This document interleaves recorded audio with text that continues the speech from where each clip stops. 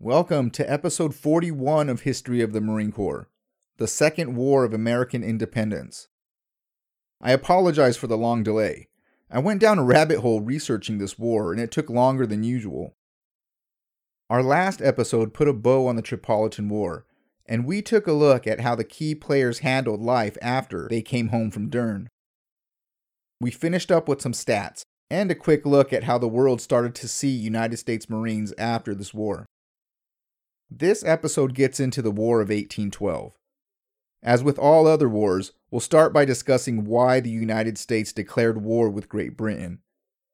We'll get into some politics, policies, the public opinion, and cover what the Marine Corps has been up to after Presley O'Bannon and his Marines left Dern. Thanks for joining. Now let's talk about the history of the Marine Corps.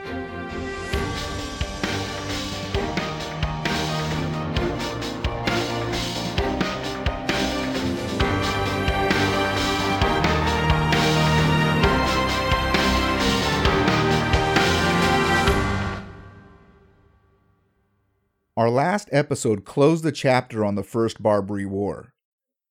The United States didn't see peace for long, and tensions rose again with Great Britain. Multiple nations fought in the War of 1812. The United States and Britain, obviously, but Canada was in this war also, as well as Native Americans. As with all wars, we'll kick this off with some insights into why the war happened. The Marines performed well during this war. They helped repel a couple of British attacks, participated in fantastic naval battles, and helped with the war's first victories. The accuracy by Marine marksmen continued to impress the enemy and earn respect from the United States Armed Forces. But despite the Marines' success, this war wasn't a shining moment for the United States. Many initial goals of the United States never came to fruition, and the organization during the beginning of the war was just horrible, which resulted in multiple failed invasion attempts. As the famous saying goes, history is written by the victors. In this case, the problem is that the US, Canada, and Great Britain all think they won. Canadians felt that their successful defense against American invaders was considered a victory. Most British citizens of the time didn't even know this war was going on. They were in the middle of the Napoleonic Wars, and the War of 1812 wasn't a blip on most citizens' radar. The United States felt they won because the peace terms that ended the war were those of the status quo. I feel like I need to add a spoiler alert here for the next part, but it's been over 200 years since the war ended. But for my fellow Americans who are listening, I'm here to tell you that the United States did not win the war. The US lost every major battle and many of the smaller ones. We had some humiliating surrenders, attacks that failed to produce intended results, and multiple retreats. Our nation's capital was burnt, Native Americans sided with Britain and massacred many Americans, and our battle deaths were almost double of Britain. The U.S. Army and militia faced multiple challenges during this war. They lost many of them, but the U.S. Navy and the Marine Corps held their own at sea. With all three countries thinking they won the war, the references can be contradictory, depending on who you ask. Records from the British and American military both documented wins, but left out the losses. Some logs exaggerated the power of their enemy to make it look like they overcame higher odds than they did. Sometimes this was intentional, sometimes not.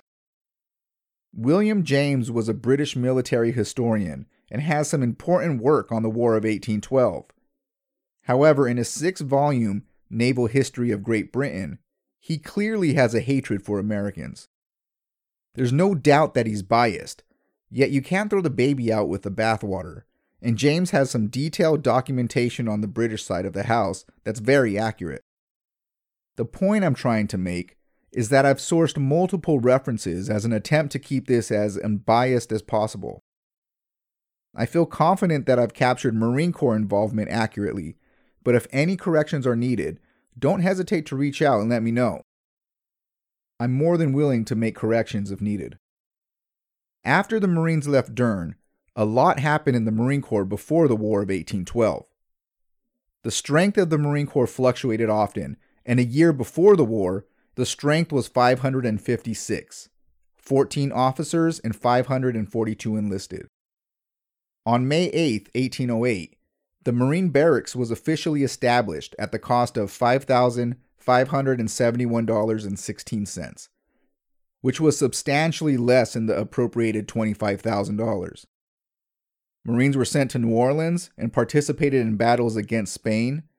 Congress authorized the strength of the Marine Corps to 46 officers and 1,823 enlisted. The period of enlistment changed also from 3 years to 5 years, and the Marine Band played for the first inaugural ball held in Washington. While the Marine Corps was maturing as a military branch, tension started to increase with Britain. There were a few events that led to the decision for the United States to go to war with Great Britain. The most significant factor was the impressment of American sailors, but many policies created in Europe had an impact on the United States as well. Britain was currently in the middle of the Napoleonic Wars. A few years after Napoleon seized power in 1799, he began his conquest of Europe. There was a world war going on in 1807. Napoleon couldn't compete with Britain's massive naval force, so he changed tactics and decided to attack Britain's economy. Napoleon issued the Berlin Decree in 1806, which prohibited British goods from being imported into Europe. Initially, this decree was mostly for show. Napoleon didn't have the naval power to defend against Britain's navy, and he could do little if British frigates escorted merchant ships. In response, Britain required all neutral shipping to stop at British ports, acquire a license, and pay a tax before heading out to any other port in Napoleonic Europe. It was a smart move, and this requirement made all goods from neutral nations more expensive than those coming directly from Britain. That included the United States. Any ship that did not comply with this new requirement was subject to seizure. Napoleon responded a month later with the Milan Decree, which stated any ship that obtained a British license or paid the British tax was also subject to seizure. Again, this included the United States. Depending on who you ask, the economic warfare's impact on the United States' decision to go to war is subjective. These new laws would end before the War of 1812 kicked off, so some people think they are not a contributing factor to the decision to go to war. But I disagree. It might not have been the main reason, but there's no doubt that this catch-22 of laws impacted the United States. At the time, the US was the largest neutral merchant in Europe, and while the US was taking a huge hit financially, Britain was trading with Napoleonic Europe. This hypocrisy angered a lot of merchantmen, which in turn angered politicians. As the Napoleonic Wars progressed, the British ministry's leadership was dying off, and Tories were replacing them. The hostility towards the United States grew with Tories in place, and both Jefferson and Madison shared this hostility towards Britain. But the straw that broke the camel's back was Britain's practice of impressment. We touched on impressment way back during episode 8, The Colonies Go to War Part 2. Just in case you need a reminder, Great Britain formed the Impress Service, created press gangs, and forced them to serve in the military with little to no notice. Press gangs were used as a form of recruitment by the British. Instead of traditional recruiting methods, the British Army just kidnapped men. The length of service was demanding as well, and most soldiers would serve for life. There were a lucky few that saw enlistment terms end in 21 years. Occasionally, a soldier would be granted dismissal because they were too old, sick, or injured, but that wouldn't happen often. Most men ended up dying or deserting. The response to Europe's economic war, specifically the British actions, differed depending on what side of the political spectrum you fell on. The Federalists believed that Napoleon was the more significant threat, and the United States should side with Great Britain to defeat Napoleon. Federalists believed that if Great Britain lost the war, Napoleon would target the US next. They were also less concerned about impressment. They weren't happy about Great Britain boarding American ships and taking sailors, but they accepted this practice, which they viewed as a requirement during the war. Federalists also felt that the impressment dilemma was overblown, and far more British citizens were serving as United States merchantmen than Americans serving in the British fleet. On the other hand, Republicans had a completely different opinion. They felt that Federalists were too soft on Great Britain, and by continuing to side with them, we would sacrifice the country's honor and independence. These two opposing parties would briefly put aside their arguments and unite during another event leading up to the War of 1812, the Chesapeake Leopard Affair. On June 22, 1807, the American 36-gun frigate Chesapeake was sailing 15 miles southeast of Virginia's Cape Henry.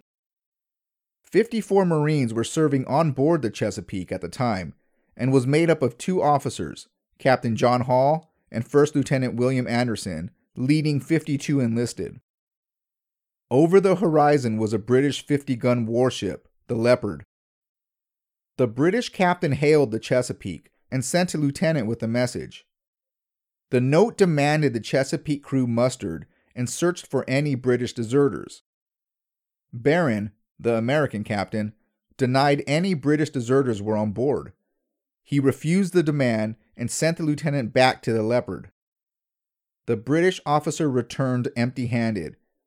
The captain of the ship was infuriated, and within minutes, the Leopard fired 3 broadsides into the Chesapeake without warning.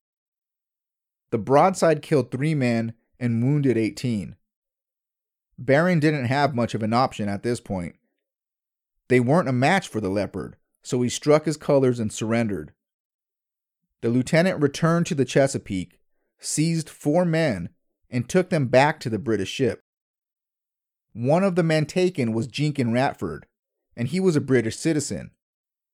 He was court-martialed and hanged from the yardarm of a warship in Halifax. But the other 3 men were Americans. Their initial sentence was to receive 500 lashes, which was later withdrawn. Instead, they were sentenced to jail, where one of them died and the other 2 stayed for 5 years. This attack and impressment of Americans caused an uproar in the United States. The escalation of force wasn't justified, and Americans were so furious that if Jefferson declared war, the whole country would have supported him, including the Federalist Party. However, Jefferson decided to avoid a conflict with Great Britain, and with good reason. The United States was not prepared to go to war. The size of our Navy didn't come close to the Royal Navy, and the size of our army would do little against Great Britain's forces. The United States was defenseless. Ironically, Jefferson's dilemma of a vulnerable nation was due to his previous decision to cut costs and reduce the size of the armed forces. Jefferson took a more diplomatic route, and he attacked British policies. Americans despised the British practice of impressment. It stood against the spirit of the United States and violated fundamental human rights. However, Britain felt that impressment was necessary for recruitment, especially during the Napoleonic Wars. There was a shortage of men, and impressment was the only way Britain could continue fighting. Men who were impressed into the Royal Navy didn't live a good life. The conditions on board British warships were horrendous. Men frequently deserted, which caused naval strength numbers to decline and resulted in more impressment. These harsh conditions were occasionally discussed in Parliament, but usually they were dismissed without much of a debate. On top of horrible living conditions, class warfare was also standard on board British ships. The upper-class officers often had disdain for the lower-class seamen, and that tension would find its way into punishments. War, coupled with the harsh punishments, caused many men to die. Men had a better chance of living if they deserted than carried out their impressment. The officers knew this, and they would deny shore leave to anyone who they thought would abandon their duty. It was common for men to spend years on a ship without setting foot on land. The food was horrible as well, and after contractors took their share, sailors would only receive 14 of the 16 ounces rationed. But on the other hand, alcohol wasn't restricted. Maybe it was to help cope with the harsh conditions, but a half pint of hard liquor, which was diluted with water, was given every day at noon, and 4 hours later, men were given a pint of wine. Many sailors saved their alcohol ration and used it as currency, which was probably a smart idea. The punishment for drunkenness was harsh. A standard penalty for intoxication was 48 lashes with a cat o' nine tails. To give you an idea of the type of pain that this thing inflicted, one slash would usually bring a man to his knees. Some men would die after only a couple of lashes. The initial lash would break the skin and cause bleeding and bruising. As the punishment continued, many people would almost bite their tongue off from the pain. The back was eventually covered in blood, turning black as it dried. It was described as inhuman and looked like roasted meat burnt by scorching fire. On top of the severe and inconsistent punishment, men who served in the Royal Navy received little pay. Seamen hadn't received a raise in pay for over 150 years. Service in the Royal Navy would pay less than British privateers, and a lot less than sailors in the U.S. Navy. British sailors still received prize money, however, they didn't receive payment until the ship arrived in Britain, which was supposed to prevent desertion. The conditions were so inhumane that sailors were deserting anyways. Impressment was a death sentence, and many men didn't live through service. The men who did survive suffered extensively during their time on the sea. So the decision wasn't hard. Suffer for years with no end in sight and possibly die on board a warship, or go UA, AWOL for my army friends, and risk getting caught. Thousands of men deserted, and many to American ships. During the Napoleonic Wars, the British government estimated that 15,000 to 20,000 deserted and served on American vessels. That's close to 15% of the Royal Navy force. The British government could have made a lot of changes in the Royal Navy to minimize desertion, but instead, they decided to target American ships. They would force deserted British citizens back into service. Sometimes they would capture American citizens and force them into service as well. From 1793 to the start of the War of 1812, 6,000 U.S. citizens were impressed into the Royal Navy. Some historians put that number as high as 9,000. Low pay, harsh punishments, and men constantly deserting caused a shortage of manpower in the Royal Navy. Yet there was little done to improve the situation. Instead, they just impressed more men, used prisoners, and even visited orphanages to round up children for service. But all this was normal for Great Britain and her citizens. It was hard to argue with the results. While Americans viewed impressment as immoral, the British had naval superiority for decades using these practices. They were also in the middle of a war with Napoleon, so changing the recruiting tactics now wasn't likely. Great Britain felt justified in their decision to continue impressment, and they didn't feel bad about occasionally bringing in an American to serve. The United States could not continue to allow Britain to take its citizens. Doing so would go against the thought of her as a free country. Jefferson despised the idea of impressment, and regardless of Britain's decision, she did not have the justification for removing sailors from ships flying United States colors. Citizenship requirements were a big part of the argument. For Britain, if you were born a British citizen, you were one for the rest of your life. They also had a law that stipulated if you were from another country and served on board a Royal Navy or merchantman ship for 2 years, you would automatically become a natural citizen. In the United States, anyone who served as a seaman could become a citizen in 5 years. Both countries viewed citizens as their own, and they took the action they thought was appropriate for their people. To counter new Britain and French laws, Congress passed the Embargo Act of 1807 that prohibited American ships from trading in all foreign ports. This act seems counterintuitive. The United States was the largest merchant fleet outside of Europe, and this new act would cut off a substantial amount of revenue for the United States. Still, Thomas Jefferson believed Great Britain relied on American trade so much that the act would force Britain to stop impressing American citizens. To prepare for retaliation, Congress authorized the construction of 278 gunboats to protect America's coast. Thomas Jefferson had a unique view of gunboats. He believed that frigates provided almost no benefit to the defense of the United States, and assumed Britain would just seize them and use them in the Royal Navy. Gunboats were significantly cheaper, easier to build, had the advantage in shallow waters, and were able to retreat quickly. I don't agree with Jefferson's assessment of using a mosquito fleet instead of frigates, and neither did any of the naval officers at the time. We'll get into a few battles with Jefferson's gunboats, but spoiler alert, many of them were useless. As with most decisions related to the country, political parties were split. Federalists were adamantly against the idea of an embargo and believed that this decision would significantly impact the nation's economy. They were right, and a year after the embargo was passed, exports went from $100 million in 1807 to $22 million in 1808. Federalists argued that this embargo would cause more harm than good, and America was feeling the brunt of it. The United States did take a hit financially, but to be fair, she wasn't the only country impacted. Although France and Great Britain didn't change their laws as Jefferson had hoped, this embargo played a role in Britain's depression in 1809. Jefferson didn't think he would have to keep the restriction for this long.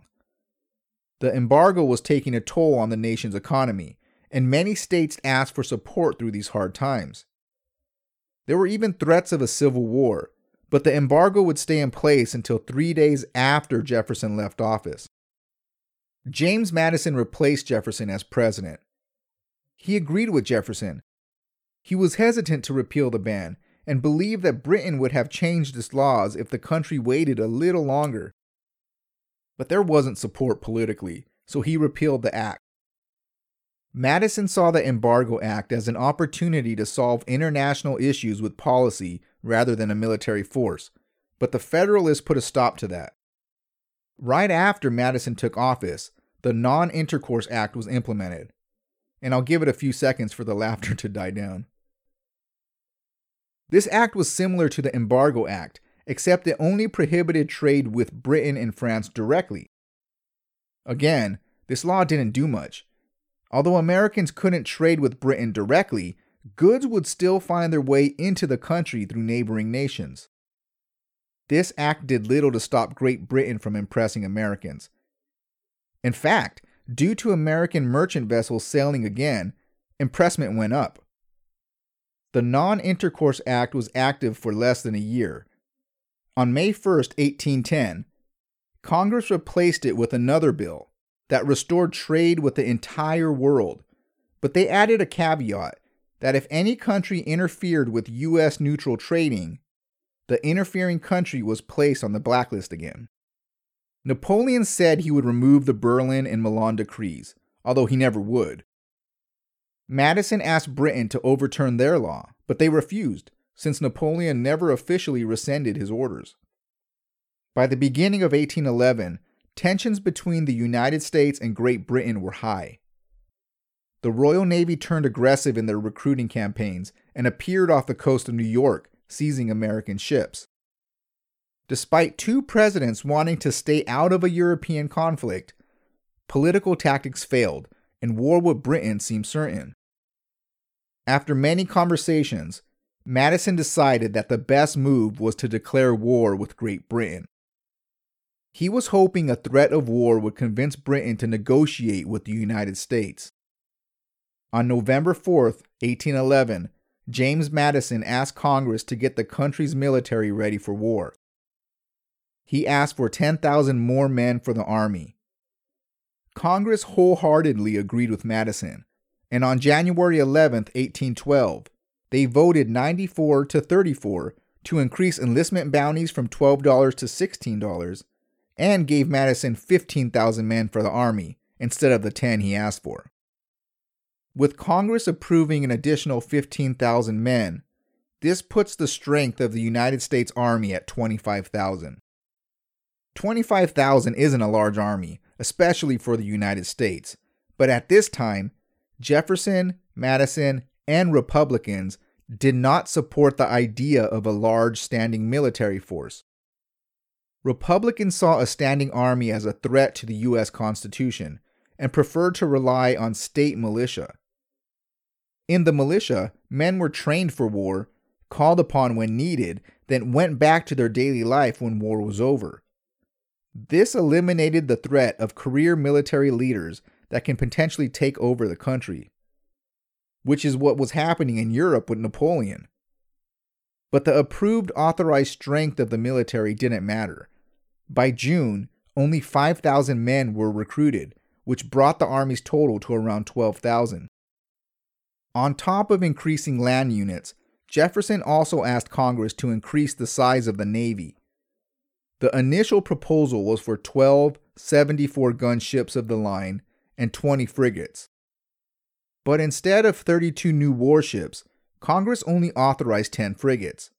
However, the process was slow, and instead of growing the size of the American fleet quickly, Congress approved $600,000 to acquire timber for ships to be built over the next 3 years. On June 18, 1812, after approval by Congress and a slight increase in military preparedness, Madison signed the legislation formally declaring war on Great Britain.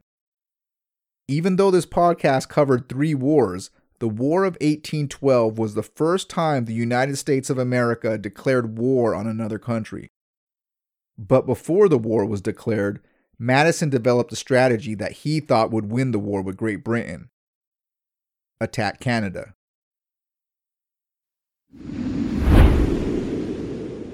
Thanks for listening. Next time, we'll take a look at the plan to invade Canada and the result of that effort. If you like what you're hearing, check out historyofthemarinecorps.com. Here you can subscribe to our newsletter, find out more information about each show, and take a look at references used for each episode. We're also on Facebook and Twitter at Marine History, and on Instagram at History of the Marines. If you're enjoying the podcast, tell a friend. We count on listeners like you to share, and any help would be greatly appreciated. If you don't like what you hear, please contact us through historyofthemarinecorps.com and let us know why. I'm always looking for ways to improve. Thanks for listening, and Semper Fi.